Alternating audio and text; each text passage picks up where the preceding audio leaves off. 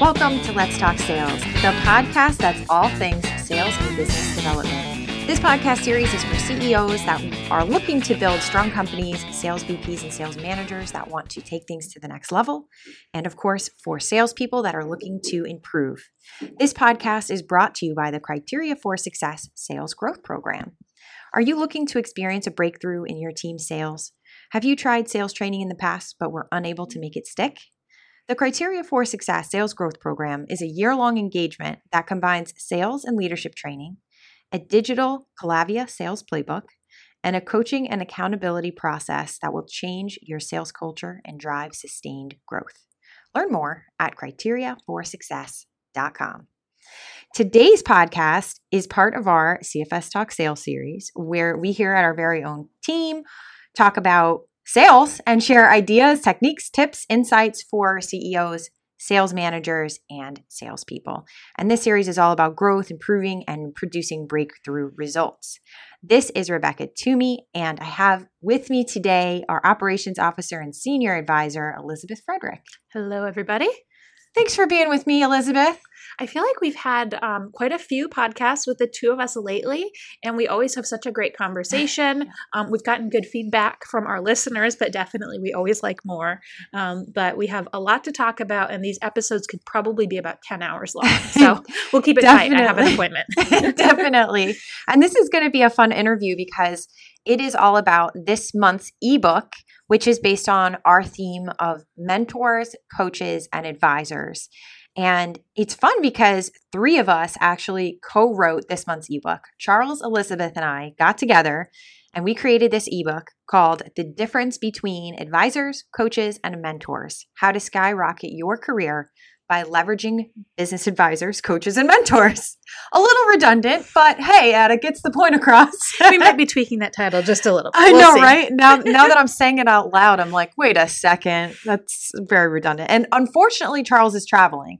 Yes. So he could not be with us for the recording. We tried to look for days, and he has just been so in and out of the office. Yeah, he's in Mexico. I'm a little bit jealous. I think it's probably a bit warmer than New York in December. Yes. So we couldn't get him in on this one, but we will be speaking on his behalf. He wrote this section on advisors, and I think we can confidently say, having read his section and experiencing, his experience, secondhand experiencing his experiences, we can speak to that chapter for him. Certainly. And just by the very nature of what we do, we function as business advisors for many of our clients. And so I've seen the way clients have worked with us and the way many of our clients have leveraged other business advisors that they work with. And so I'm excited to talk about that because I think a lot of people, just back to the very title of the of the ebook, the difference between advisors, coaches, and mentors, those words get smushed together and people don't really understand the differences. Yep. So I'm excited to talk about that today. I think it'll add a lot of value for people who are looking to achieve growth. They're looking to experience a change, and they don't really know what's the best way to get there. What's the best kind of partnership to leverage? Definitely. And we'll talk about how some of those roles can overlap sometimes, because sometimes a mentor or can also be a coach, or a coach can be a mentor, or vice versa. There are some crossovers, and we'll just get down to the granular parts of it and kind of speak to that. Now, for our listeners, you can find a link to our show notes, or you can find a link to the ebook, in the show notes, and that can be found at criteriaforsuccess.com/pod107.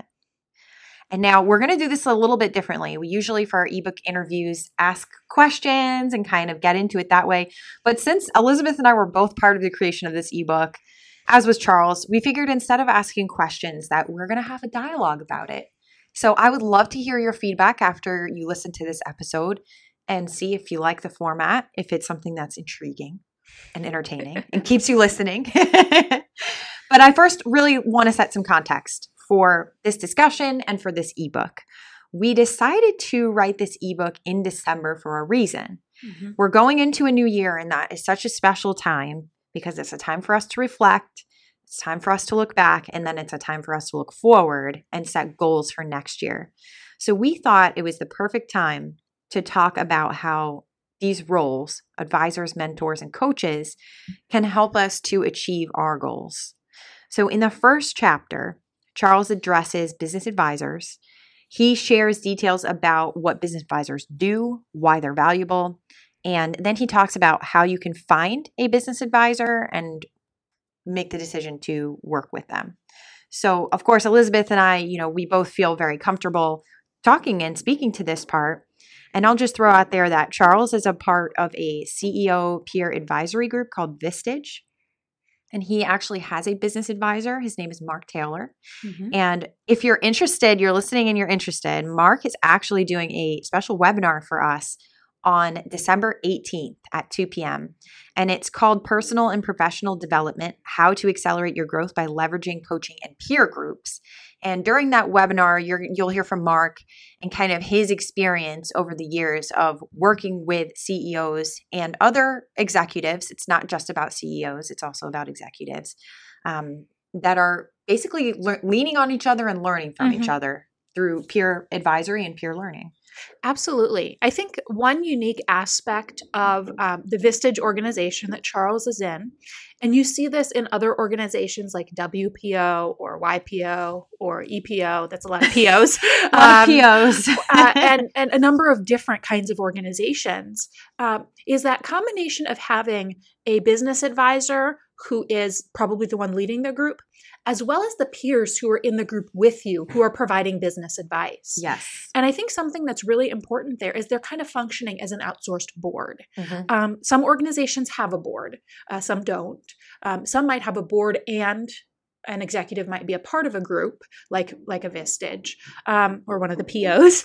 But it's incredibly helpful to not just have that one business advisor, but sometimes to have that wider set of perspectives. Yep. Because the purpose of a board and what they're supposed to be able to do is provide strategic advice, kind of be able to take a step back and not be so caught up in the weeds as you are as a leader in your organization and kind of point out, have you noticed this risk? Mm-hmm. Or you might not have considered this opportunity. Something Charles mentioned in the ebook, and this is really, to me, the whole purpose of business advice, is you want somebody to point out what you don't know that you don't know. Yes. A lot of times when you're working with a coach or working with a mentor, not that those are not important relationships, and we'll talk about those. We wrote those checks, so we believe in it. But a lot of times you might seek out a coach or a mentor because you know that you don't know something, yes. right? Yes. So I might say, I'm struggling with time management, or I'm struggling with managing difficult personalities on my team, or something like that. I'm going to find a coach or a mentor who can guide me through this process. They'll show me things I don't know, but I'm kind of a lot of times going to those relationships because I know I have a gap. Mm-hmm. Whereas a lot of times you engage with a business advisor on a longer term basis, either again, one person or a group of people. And what you want them to do is point out the things that you don't even know you should be thinking about. Yeah, totally. I'll never forget when he came back. Charles came back once from his group, and it was his week to present. Do you remember that? And he presented, I don't even remember what it was. This was a couple years ago. It's some sales pitch or a new product or some idea. And everybody gave him a hard time. They were really critical about it, but it was good because then he was like, oh, wow, I really need to take a step back. I need to reanalyze what I'm doing here, this whole thing. Now, if he had just worked with the singular advisor and the advisor told him, hey, this is garbage, he probably would have been like, oh, yeah, whatever. What does he know? But the fact that he did have 10 people like saying the pointing same out the same thing, things. It really helps. So it is interesting. And now we are discussing a little bit right now the difference between a business advisor and a peer advisory group, and both have their benefits. I think it's important to it's very beneficial that you have both. Definitely. We often see that somebody would have a business advisor working with the company, maybe as you're going through a very significant stage of growth. Mm-hmm. Maybe if you're an executive who was recently brought into leadership.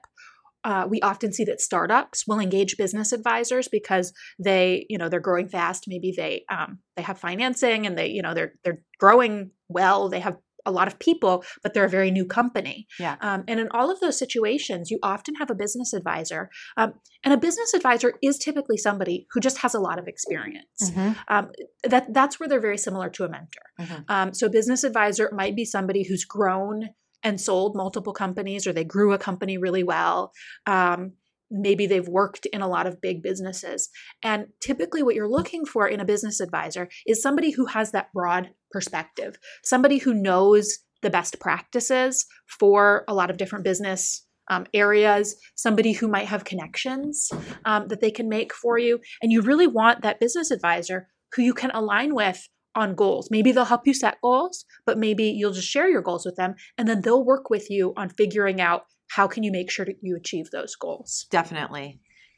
Now, should we jump into coaches? Do you feel that we have done a service to business advisors and kind of speaking to what they are, what they do? And maybe we should talk a little bit about the benefits of having a business. I mean, we've been talking about the benefits of having a business advisor. How to find a business advisor. I think we didn't really talk about that much. And even how to pick a business advisor. So we want to make sure if you think in your organization that you need a business advisor. And typically, by the way, a business advisor is engaged by the company. And as we get into the remaining portions of this discussion, we'll talk about how you would engage a coach and how you might engage a mentor. But typically, a business advisor is paid, and it is typically paid for out of the company's budget. This is not something that you're investing in as an individual. Yes. A business advisor, you're typically going to be looking in a couple of different directions. You might decide to join an organization like a Vistage, like one of the professional support organizations. And in that case, you just need to evaluate what's available in your area. It's best if you can meet in person. And pick the one that you seem to fit with. And I'll talk in a minute about how you might pick. But then sometimes you just want to find an individual.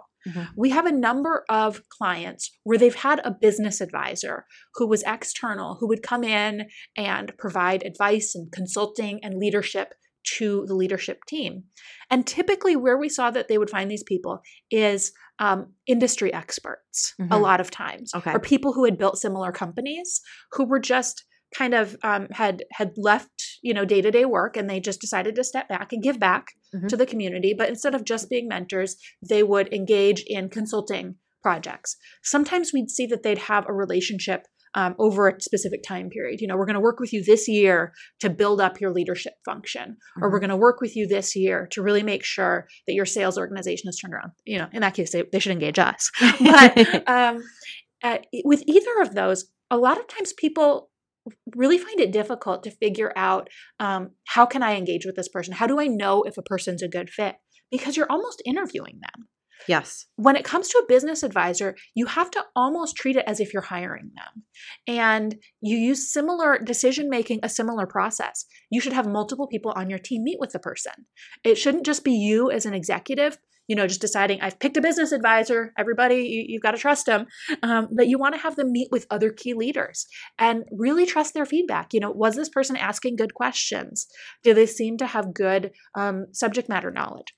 But something Charles mentions, and this is a core philosophy for us when it comes to hiring or engaging anybody, is the 3 categories that you look at, and that's talent, experience, and chemistry.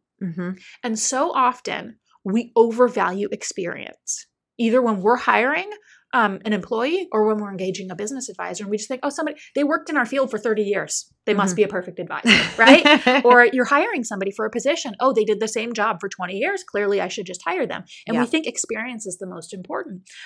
But the most important is actually chemistry. Absolutely. Do they fit? That doesn't mean that they're a yes person, that they agree with everything you have.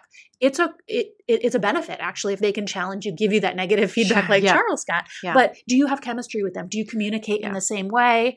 If you're butting heads, if you don't trust them, it's not going to work. And then finally, it is talent. And so you want to say chemistry is at the top, next is talent, and then is experience. They might, for example, have grown a business in a different area to yours, but it took a talent even to achieve that, and they can apply that talent to your organization. Mark had a completely different kind of company to Charles's. Nobody in Charles's peer advisory group has the same kind of business that we do. They're all non-competitive, but still they have talent in growing their businesses, and they're able to apply that to ours. Absolutely. So I just did a whole lot of talking there, but I personally have a lot of experience with business advisors, and I'm a big fan. So I wanted to really speak for Charles here. Definitely. And I think that you bring up a good point with, I like that Charles mentioned TEC in the ebook the talent, experience, and chemistry, that's also something that we use here during the hiring process when we are hiring candidates, because those things are so important. Chemistry is such an important thing. Think about it this way. Everyone has a different personality. And some people you're going to really click with. I don't know if you've ever met someone that you met them and immediately felt like you knew them for a long, long time. Absolutely. And the people that you cannot talk to for months, and then you get on the phone again and it's just like an immediate reconnection. Yep. Yeah, it's a great thing. And I think that that's something to look for when you're looking for an advisor. We're going to talk about coaches and mentors coming up here. But no matter who you're looking for, that's going to be a very important part of it. I actually talked about during the mentor section that a mentor is not a therapist.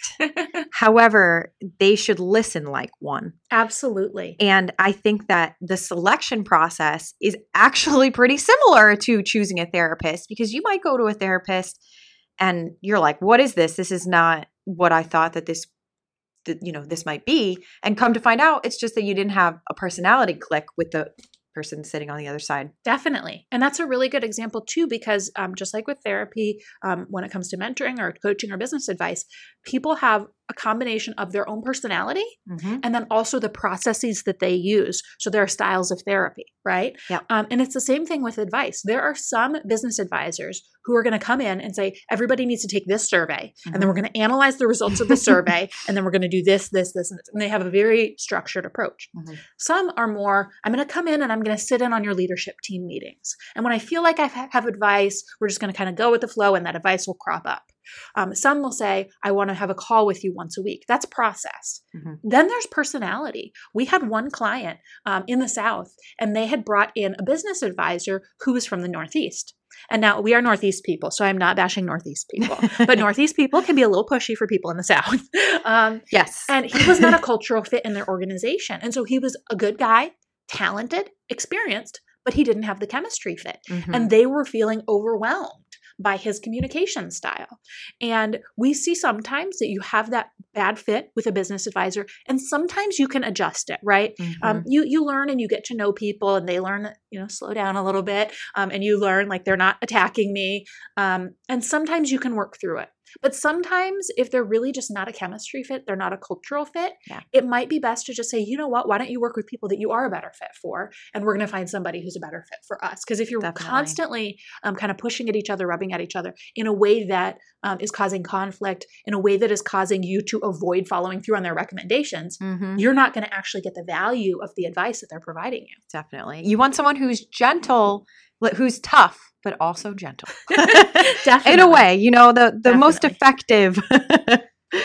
So now what about coaches? What is the difference, Elizabeth, between an advisor and a coach, and any overlaps that you might discover?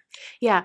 To me, and as I was doing some research for my area of the ebook and looking at coaches specifically and the differences between the two, I would say is that a business advisor is typically focused on a whole organization. They're really looking at your company. Typically, they're engaging with a leadership team, and they're looking at your organizational processes, goals, and structures. A coach is talking to an individual. They're focused on an individual, personal, professional development. And there are different kinds of coaches, and we'll talk about that. But I think that's the really big distinguishing factor. The same thing when we get into mentoring. Mentors are also working with people typically at an individual level. And that's a really big difference between a business advisor and a coach. And that's why, by the way, first of all, when it comes to a business advisor, they're almost always paid. And yes, and that's and typically same with coaches as well. Yes. Mentors are the area where it's typically free. Someone is volunteering their time to mentor you. Yes. And that's another big distinguishing factor between the three types. Now, Elizabeth coaches. I do. So can you speak to that, Elizabeth? Definitely. So first of all, I want to talk a little bit about just the term coaching when it comes to business. We just say the word coaching. It comes from sports. Obviously, we all can think of coaching. And when I was looking at this and thinking about the way that I coach and the way that I've seen our clients coach, it's important to really think about what are the different ways we see coaching happening in the world. A lot of times I'll work with a client and we implement coaching programs with our clients. We think that that's one of the best ways to see people grow and apply what they're learning in the program and improve. And so we will work with the leadership team to identify people who should be coaches. We solicit people to coach. Sometimes we ask people to volunteer. And without fail, guaranteed, every time we do an initial kickoff call with the coaches, we'll ask them, like, what is your vision for a coach? What do you think coaching means? And somebody say, oh, I coach my kid's soccer class. So, soccer team. So I know what it is to be a coach. Now, I'm not saying there are not parallels, but coaching a bunch of little 6-year-olds to play soccer, which is one of the hardest things in the world to do, is they like cluster around and follow the ball. Have you ever seen 6-year-olds play soccer? It's super cute, but yeah, I'm pretty sure I definitely scored on the wrong goal when I was 6 years old playing soccer. I just always love with little kids when you see a whole bunch of them running around the field, all like surrounding the ball, like nobody's like in their other position. Yeah, and it's just like they buzz so around. Cute. It's adorable. Anyway, so coaching that is not the same thing. So there's 2 types of coaches that you often see in sports. In a lot of team sports. So think baseball, think soccer, think hockey, think football. Mm-hmm. You have a coach that is sitting on the sidelines during a game, directing the game. Baseball, maybe they call him a manager, but I'm not a big baseball person. But anyway, regardless, there's somebody, I didn't know that. Is that new? Isn't it? No, I think they call them managers. We will get feedback from our listeners on this. But anyway, they're sitting on the sidelines during a game, directing the movement of the game, right? They're deciding what plays you use. They're deciding what you should do. And then in between games, they're often providing kind of training and developing best practices. Then you think individual sports. So whether that's like ice skating, whether that's, I gave different examples in there, golf, tennis, sports where you're playing as an individual, you work with a coach completely outside the game environment. Mm-hmm. I think we all know the US Open this year, there was some controversy. You are not allowed to receive coaching during the game. And that comes up in other sports as well, where, once the player goes out to do their thing, the coach is just, behind the scenes or not even there. Long analogy, but I want you guys to think of business coaching. It's that second type. The person who's directing activity on a day-to-day basis is going to be somebody's manager, and your manager is usually not your coach. Mm-hmm. And so a lot of times we're thinking about, developing plays for people and telling them what to do. And we think that's coaching. That's not coaching, that's managing. Mm-hmm. And coaching is really all about developing skills, training people, helping them figure out what they should do when they're out in the world to do their thing. Definitely. Okay, so I Googled it. In baseball, the field manager, commonly referred to as the manager, is the equivalent of a head coach. I knew it. Who's responsible for overseeing and making final decisions, blah, blah, blah. Good job there. And they wear the uniform. It's like the only professional sport where they wear the uniform. The picture here Picture every other sport you can think of. If the coach was on the field or on the sidelines, if a football coach were standing there in a football uniform, isn't that the very confusing? I'm a hockey person, so the coaches wear suits. I don't know what all other sports do, but I knew a baseball thing. I'm just going to kind of ride those laurels for a while now. And the sports that I follow are not common enough. I follow motorcycle racing, and they definitely is there coaching. There is coaching, but it's at a different level. There's a lot of. First of all, it's a lot of trial and error and learning from your mistakes. Oops, I crashed. Shouldn't do that again. You're learning from other people, but you're learning from the techs. You're learning from the mechanics and the guys that are working on your computers and all that stuff. You come back in and they give you feedback. Yeah. And then you use that feedback. It's almost kind of mentoring more. It is. It's more mentoring. Now, I did have a good girlfriend who her dad was her manager. She called him her manager. Mm-hmm. And he was a manager. He was her pit crew.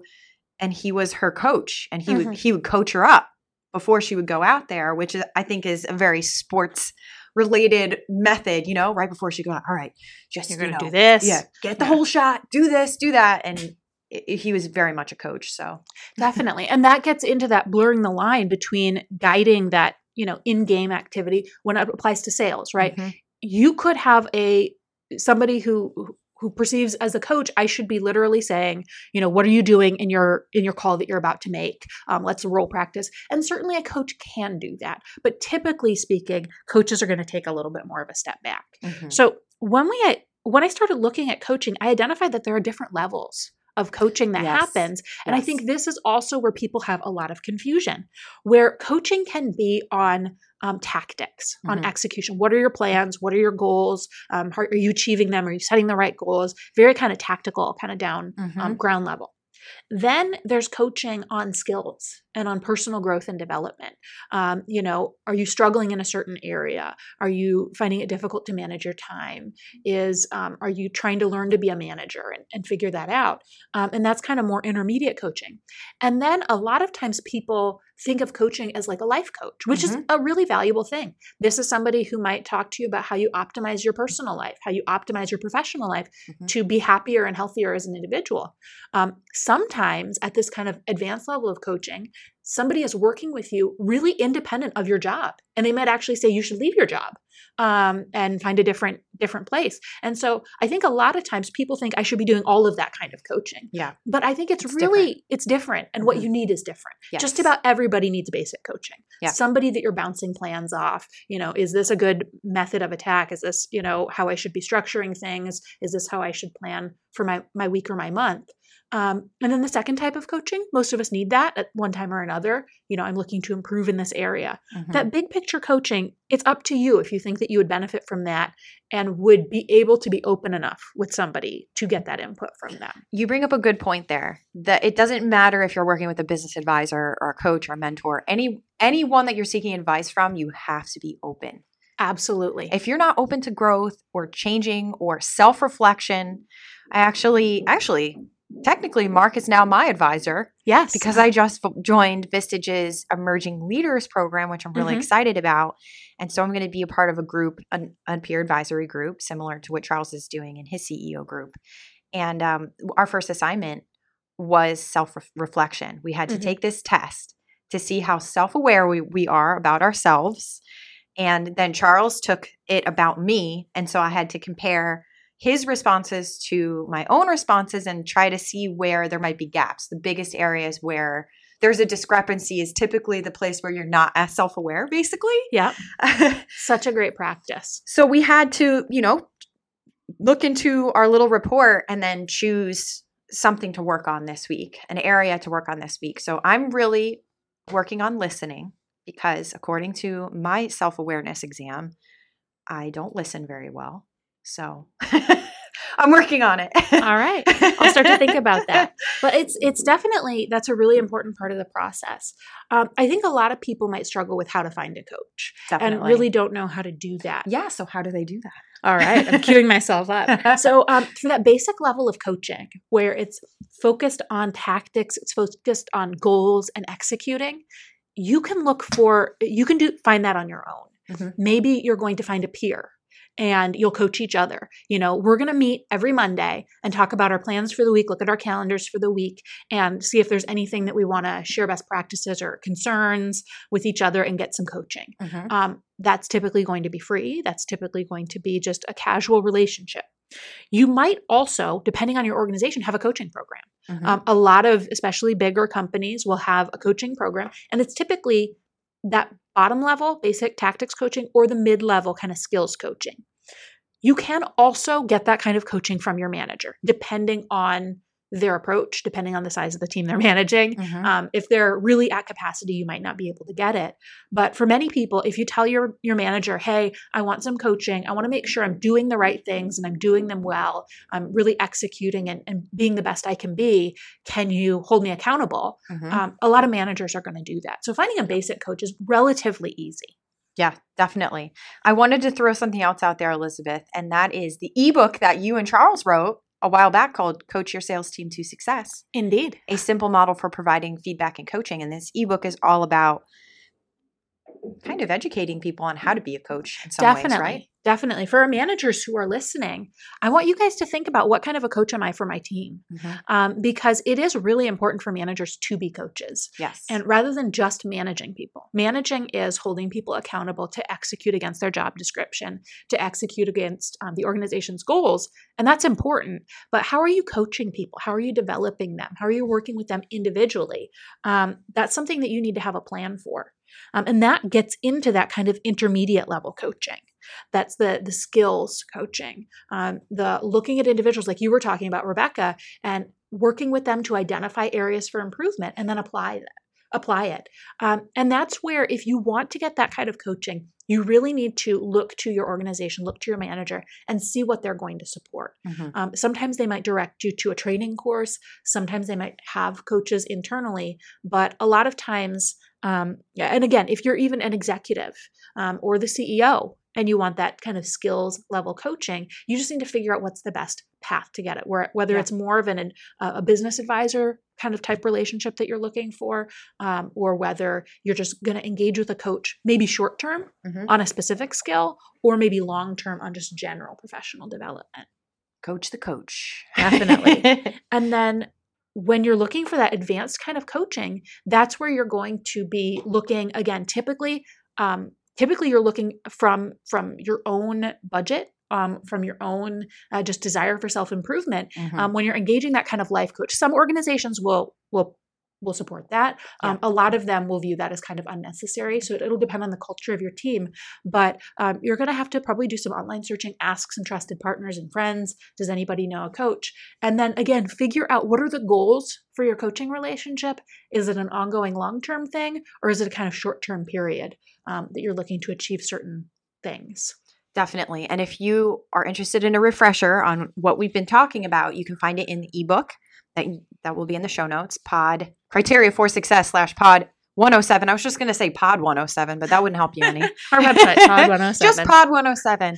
All right. I have been talking everybody's ear off talking about coaching. I don't know if you have anything else about coaching, but you wrote the chapter on mentors and business mentors. So you want to tell us a little bit about just what is a business mentor and what's kind of the difference between a mentor and what we've been talking about so far? Definitely. I really was excited to write this chapter because I have personally had a number of different business mentors and other types of mentors in my life, and they are the reason why I'm sitting here today. I would say you can't go it alone. I mean, you can, but it's going to be really hard. Everything that we do in life is harder when we're doing it by ourselves. And so that's why I really believe in the power of having mentors. And the biggest differentiator, I would say, is the financial part of it, because typically a mentor is volunteering their time to mentor you. Yes, definitely. They want to give back. You know, someone mentored them and now they want to give back to other people. So I will say my first mentor was my dad, and he was definitely mentored me for free. It'd be a little weird if you're paying your dad. He's given me so much free advice. I owe him the world for all of his free advice, but my dad didn't have it easy. I started to write about it in the ebook, and I just didn't know how to write the story. It was too hard. So I think that I'd be better speaking to it than writing about it. But my dad didn't have an easy life. He and my mom got pregnant with my brother when they were teenagers, and they got married. And my dad had to finish school at night because he had to get a job and get a house and all that kind of stuff. And he built a career for himself, even in spite of going through kind of a difficult scenario. You know, Definitely. It was a tough time having a little baby when you're 16 years old. That's pretty crazy. So he really, brought himself up. He ended up going to college. He's college educated. He got into the sales world and worked his way to VP of sales for a large franchisor and worked there for over 20 years. And he just has so much wisdom. And he always has told me that the reason that he got to where he did was because of mentors. Definitely. And I think one really interesting thing about your dad, and one thing that probably helps him be a better mentor, is he's reinvented himself multiple times. Yes. And I think a lot of times people who've gone through difficulty, people who have kind of pushed themselves and gotten through difficult situations or gotten through big significant change, quite often have a really valuable perspective when it comes to their own experience. They can see how they got where they got, and that really helps them mentor other people.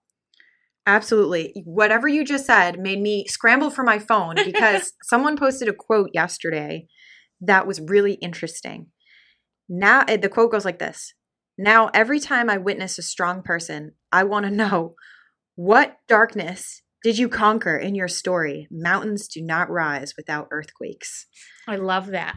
Absolutely. And I think a lot of times mentors are people who, because if you kind of just floated and everything was easy for you, then you didn't probably need mentoring. You probably didn't need a lot of support, or you didn't realize that you did. you're not Definitely. as likely to turn around and be a mentor for other people. Mhm. But what you see a lot of times is people mentor people kind of like themselves. So Mhm. you might see a person of color who rose up in an industry that was pretty resistant to them. Mhm. And they provide opportunities for other young people of color to help them grow into that same business. You see women doing that. And there are a lot of women's coaching organizations and women's business advisory and mentoring organizations. What was this? There's one in New York, the Financial Women's Association. Yeah. And the whole point of that organization is to help provide, opportunity for advancement and learning and education and networking potential for women who are more advanced in their careers, who've made it. Mhm. But they also have an entire arm where they take younger people who are interested in finance, young women who are interested in finance, or I think they get people in college and at entry-level careers, and they give them free membership and support and coaching and advice. Mhm. And it's that kind of, I've made it up and now I'm going to reach a hand down and help Yes, people yes. follow up after me. And I think it's a really important aspect of mentoring. Definitely. Groups who might just not have historically been as successful in a field, whether they were discriminated against or experienced certain barriers. One of the best things you can do is mentor other people so they don't have it as hard as you did. Definitely. And, I know this is a business podcast and we're talking about business, but this also crosses over to our personal lives as well, having mentors in different aspects of our personal lives. I know that, everybody knows at this point that I got married recently, and my husband and I went through a pre-marriage class, and the class was run for free by two married couples that decided to help out and run this class. And the reason why they wanted to do it is they struggled a lot when they first got married. They had a terrible beginning. Both of the couples had a really hard time and just a lot of struggles. And so they wanted to mentor young couples to help them ensure that they didn't have to go through the same problems and struggles. And so that's what's really cool about seeking mentors and working with them, is you can learn from other people's mistakes. I know we all have to kind of experience certain things for ourselves, but not everything. Absolutely. Absolutely. And that's something that you often see, leaders who were in really high level roles and really busy and engaged and active and just did big things. And then they retire. And they're bored out of their minds. They're like, wow, I didn't know how this could be. And one great way that a lot of them give back is by mentoring and by making themselves available for that. And they went through the fires. They went through a lot of difficulty, and they're able to take that experience and that desire just to give back and to contribute and to be part of something. When you're a mentor and somebody achieves success, you can know that you were a part of that. You can feel a sense of contribution, a sense of pride that you helped somebody. And that's a really powerful thing. And that's something I think, a lot of times we think mentors are just such heroes and they're just giving everything, but you get something out of it. It's a really great feeling when you mentor somebody and you see them succeed. Definitely. LinkedIn actually has an algorithm now that runs on LinkedIn and has the ability to kind of identify people that they think might be mentors. And they'll reach out to you and they'll be like, we have identified that you seem like you would be a mentor. Would you be interested in receiving requests from people? I actually got this message, which was cool. And also like, all right, I don't know how I'm qualified for this. No, I'm just kidding. And so I said yes. And some of the inquiries, I can't, some people were just like looking for a job and wanted hiring advice, that kind of thing. And that was not necessarily what I was thinking it was going to be. But I did get one person reached out to me who was trying to launch a program. And that was a cool one. He was like, what do you think about this? Is this set up the right way? And it was honestly a little bit more business coaching than it was being a mentor for him and his, career path. But it's that's a cool function. So it's a really neat thing. And now LinkedIn has something called ProFinder, where you can find advisors at a cost, paid as well. Yeah. And that's an interesting feature too. That's pretty new to the platform. Definitely. As you mentioned, you've had mentors really at different stages of your career and your life. And I think that is something that's really important for people to understand, is that you can have a mentor to guide you through a certain kind of stage of development. And sometimes you have those long-term mentors. Definitely. It goes back to in college and even before. In college, your advisor was kind of a mentor to you, helping you decide maybe on your major, decide on what courses that you should take, providing some advice and some feedback. Do you want to speak a little bit to the different ways that people would work with different kinds of mentors over different stages of their career? Sure, definitely. I mean, when you're in college, obviously that's the point at which you're trying to figure out, what do I want to do for the rest of my life? And everybody freaks out and thinks that they have to have it all figured out. And I've learned over the years that you don't have to have it all figured out. But it is great to work with someone that can help give you direction. And you mentioned an advisor. I would actually say that a lot of my professors served as even better mentors because they were working in the field and they were working in that specific line. You know, that and they track. saw you in class and they could connect with you as a person, see what kind of a person you were, what kind of a worker you were. I will say this, you know, I was kind of laughing because I was watching this, if anybody watches Grey's Anatomy, you know, it's a fictional doctor TV show. And I was watching this doctor watching Grey's Anatomy on YouTube video, you know, on this video on YouTube where a real doctor watches Grey's to see how accurate it was. I'm sure they were horrified. Yeah, they were totally horrified. There were some things that were real, but the biggest thing was that everyone on Grey's Anatomy, all of the older, the people that have been doctors for a long time, when they have these newbies come in, they're so mean to them. And he's like, they're not really like this. They don't really treat people like this. Well, it actually kind of reminds me of my first day in grad school. We were a part of a teaching assistantship program. So we had to go through this whole orientation where we were, you know, basically working out the kinks with each of our teaching gigs because each of us was going to teach 2 sections of writing. And I'll never forget this professor who came in and he was like, this is going to be cutthroat. Not all of you guys are going to make it. You know, not everybody. And he was so hard on us, but he actually ended up being he was a great mentor to me. I was terrified of him after this. And I'm like I'm never going to make it in life. You were 12 at the time. So. Exactly. Yeah. I was pretty young when I started college. So by this point, I was just like, oh my God, like I didn't know this was going to be like this. This is so competitive. He's like, look at the person next to you. You're going to have to outbeat them. I'm like, this is writing. How is this dramatic? What? It's English lit. I was an English lit major, but he was saying that. English lit. Well, apparently not everybody gets to be a professor. So that's hilarious. That was basically what he was saying. But yeah. But I do think that's so important when it comes to mentoring. We went a little left field. But a lot of organizations offer mentoring programs. And if your organization doesn't, that might be something for you to volunteer to start. And really think about how can we identify key leaders in the organization, people who have grown, who have maybe started at the bottom of the organization and worked their way up, and can they be a mentor for others? And it's always a good idea to provide mentorship where you have opportunity. I think one area, and this kind of ties to what we were talking about when it comes to college, is with interns. And a lot of times people view interns as bodies to do the busy work. You know, are they doing the filing and coffee runs and picking up dry cleaning and, just organizing all kinds of I hear a lot of database management that interns get to do, fun stuff. That's not the purpose of a mentorship or of an internship, and not a purpose of a mentorship. And one great value that I've seen some organizations add to internship programs, whether they are ideally paid internships or pretty sketchy free internships, is making sure that there are mentors for the interns. Definitely. And that's something, if you're assigned to manage an intern or you're one of the key people that they're going to work with, consider establishing some level of mentoring relationship where maybe you get coffee with them once a week and ask them about what they're learning, how they're thinking about how they would apply what they're learning to when they go back to school, to their professional life. And I think it's just really important.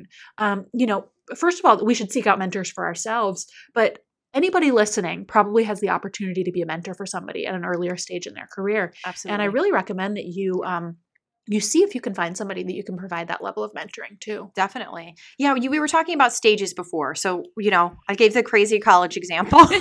And then I wanted to give an example from when someone first starts a job. I think that it's really important. So to Elizabeth's point, if you're hiring someone that's an intern or is very young in their career. Yeah, entry level. Giving them a mentor and assigning them a mentor. I can't even tell you how crazy it was to work with a mentor at 23 and have him say to me, so what are your goals? What would you like to achieve in the next 3 years and 5 years and 10 years? I'm like, 10 years? I'll be old. 10 years. But looking back, I'm so glad that he got me thinking in that way because, 23-year-olds don't always think like that. They think about what about now or, in that hysterical state. And then as you're continuing to progress through your career, so say you've been working in sales for 5 years, 10 years. Yep. 15 years, like things are always changing. And if you want to grow and adapt in your role, there's only one way to do that. And that is by growing up. Absolutely. I think one really important stage where people need at least a mentor and maybe even need a coach is when somebody is first promoted into management. Definitely. And when somebody, maybe you're managing one person or a small, number of people and don't need it. But if you're managing multiple people, and that's actually why you have entered the Vistage Emerging Leaders Program, is that you're developing quite a team under you. And it's really important to get that mentoring, get that advice, get that coach as you're moving from being primarily a person who does your own work to somebody who is managing other people to accomplish goals, to do more than you could do on your own. Definitely. And so often people get promoted into management because they're good at what they did. You're good at doing the work. Yeah. You're a good salesperson, so we're going to have you a sales manager. You're good at a certain level of delivery. You're a good client service person, so we're going to make you the client service manager. You're a great customer service rep. We'll make you the customer service manager. And the same skills that it takes to do the work are not the skills that it takes to be a manager. We all know that. And that's where a mentor can really come in handy. You could also get a coach and you might have a coaching program. But if you said, we're going to have a mentoring program in our organization so that every new manager has a mentor that they work with for the first 6 months or the first year of being a manager, and give them some training, give them some advice, some mentoring, some coaching, it'll be, you'll be surprised at how much you see a difference, because we so often see people get promoted into management and just really flail around and struggle, and they have no idea what to do. They know how to do the work. They don't know how to manage people, especially if they're managing their former peers or they're managing people who are different from them or sometimes difficult. Managing it's difficult. It's not something that you just kind of roll your way into. And mentors can really help there. Give them a mentor. Definitely. I completely agree. Now, Elizabeth, I feel like we have given a lot of good stuff. There's one thing that I did want to mention about mentors, and that's some ideas on how you can find a mentor. Yes, great idea. For those that are interested in getting a mentor for themselves, in the ebook, I actually give a couple of different ideas, and I'll give a couple here right now. And the first is, if you are not the boss, if you are not the CEO, ask your boss. Yes, let them know that you want to grow. And ask them if they know of any people that would be interested in mentoring. Yeah, I'll jump in there. And sometimes your boss can be your mentor, depending on the kind of relationship you have. I meant ask your boss for but that's what I was saying. It's generally a best practice that your mentor is not your boss. Yes. So typically, one outside of the organization is best. Yes. And especially when you're maybe you're a VP or you're in the top leadership team, you're going to definitely need to find a mentor outside the organization, because your boss might be the only person senior to you in the organization. I'm glad that we clarified that. That was a good point. Yeah, definitely look for someone outside your organization. And if you have a boss, ask your boss if they know anyone. Yep. And if you don't, or if you are the boss, you could also ask your network. I give a recommendation in the ebook about what you can do on LinkedIn to try to find advice and some ideas for mentors. You can also search on social media. If you just search the hashtag business mentor, see who's out there, because people want to help. People want to mentor other people. Like you said, they want to give back. So they're looking for you. Definitely. You're looking for them. I've heard stories about people who just reached out cold to somebody that they thought was impressive and said, are you willing to be a mentor? Now, I'm not recommending that you reach out to like the CEO of a major company in the news. I mean, I don't think that's going to work. But if there's somebody who looks like they're a giver, they look like they like to give back, and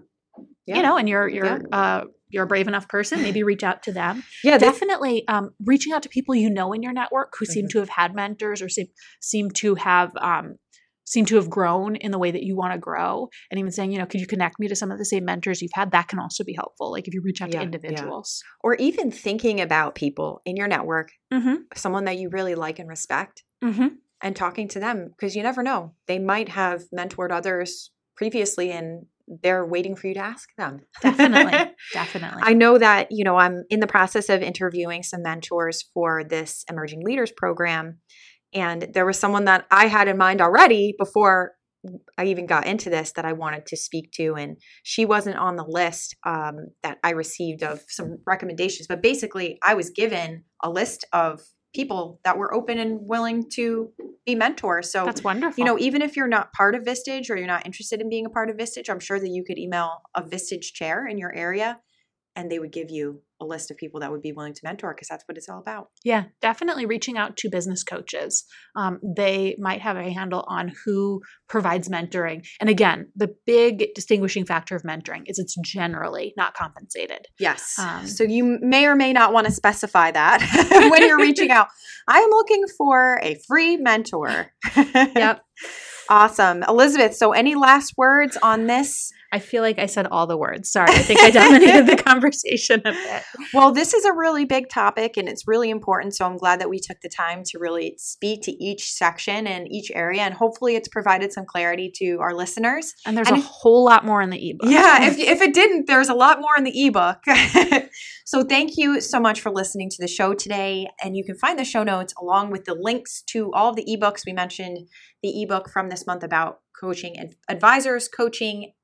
Oh my gosh, I can't even speak. The difference between advisors, coaches, and mentors, and then also that coaching your team to success ebook also. Yeah, and I think we might also want to include the hiring ebook. Okay. Because we talked about hiring, and I think we have an ebook that talks about the talent experience chemistry thing. We do. It's in there, the section on the chemistry. We might also want to include the ebook on setting goals. Okay. It's very specific to setting sales goals, but something that you will want to work with an advisor or a coach or a mentor is set good goals. Yes. And some of the principles in the setting sales goals, or if you're a sales manager, the whole concept of sales goals, you need to do that as you start working with your advisor or coach or mentor. All right. I will include all of those links, Elizabeth. Thank you. Thank you. Just trying to add value to our listeners. No, I love it. And there will also be a link to the webinar, just as a reminder, if you are interested in. That'll be a great one. It's going to be really cool because Mark and Charles are both going to be in the webinar together. I'll be interviewing them kind of about their experience, and so that'll be a fun one. Definitely. And if you miss the webinar, if that time doesn't work for you, still sign up and you'll get a link to the recording. Yep. And you can even sign up later to view the recording. So if you can't make December 18th, don't worry about it. Yeah, don't worry about the date and time. We'll have it on replay. We know that everyone's busy and you watch your webinars when you have the time or listen. I often sign up knowing that I'm not going to be there and I just want to get the link and the recording later. Absolutely. And of course, be sure to tune in next week. We have a special interview episode with Amy Franco. She is the author of The Modern Seller. I just love Amy. She's awesome. I should ask her to be my mentor. She's a genius.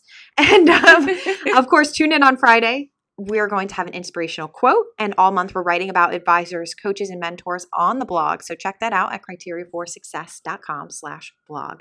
And if you're enjoying this show, please subscribe and throw us a like, comment, whatever it's called on Apple Podcasts or wherever you're listening to this show. And hey, I want to know what you thought about the format of this episode as well. It was more conversational, and I hope that it provided value to you. This is how we talk in the team. So It's really a CFS CFS is talking. Definitely. And Let's Talk Sales is a production of Criteria for Success and is produced by myself here, Rebecca Toomey, Ariana Miskell, and Elizabeth Frederick. Happy selling. Nice. I love it.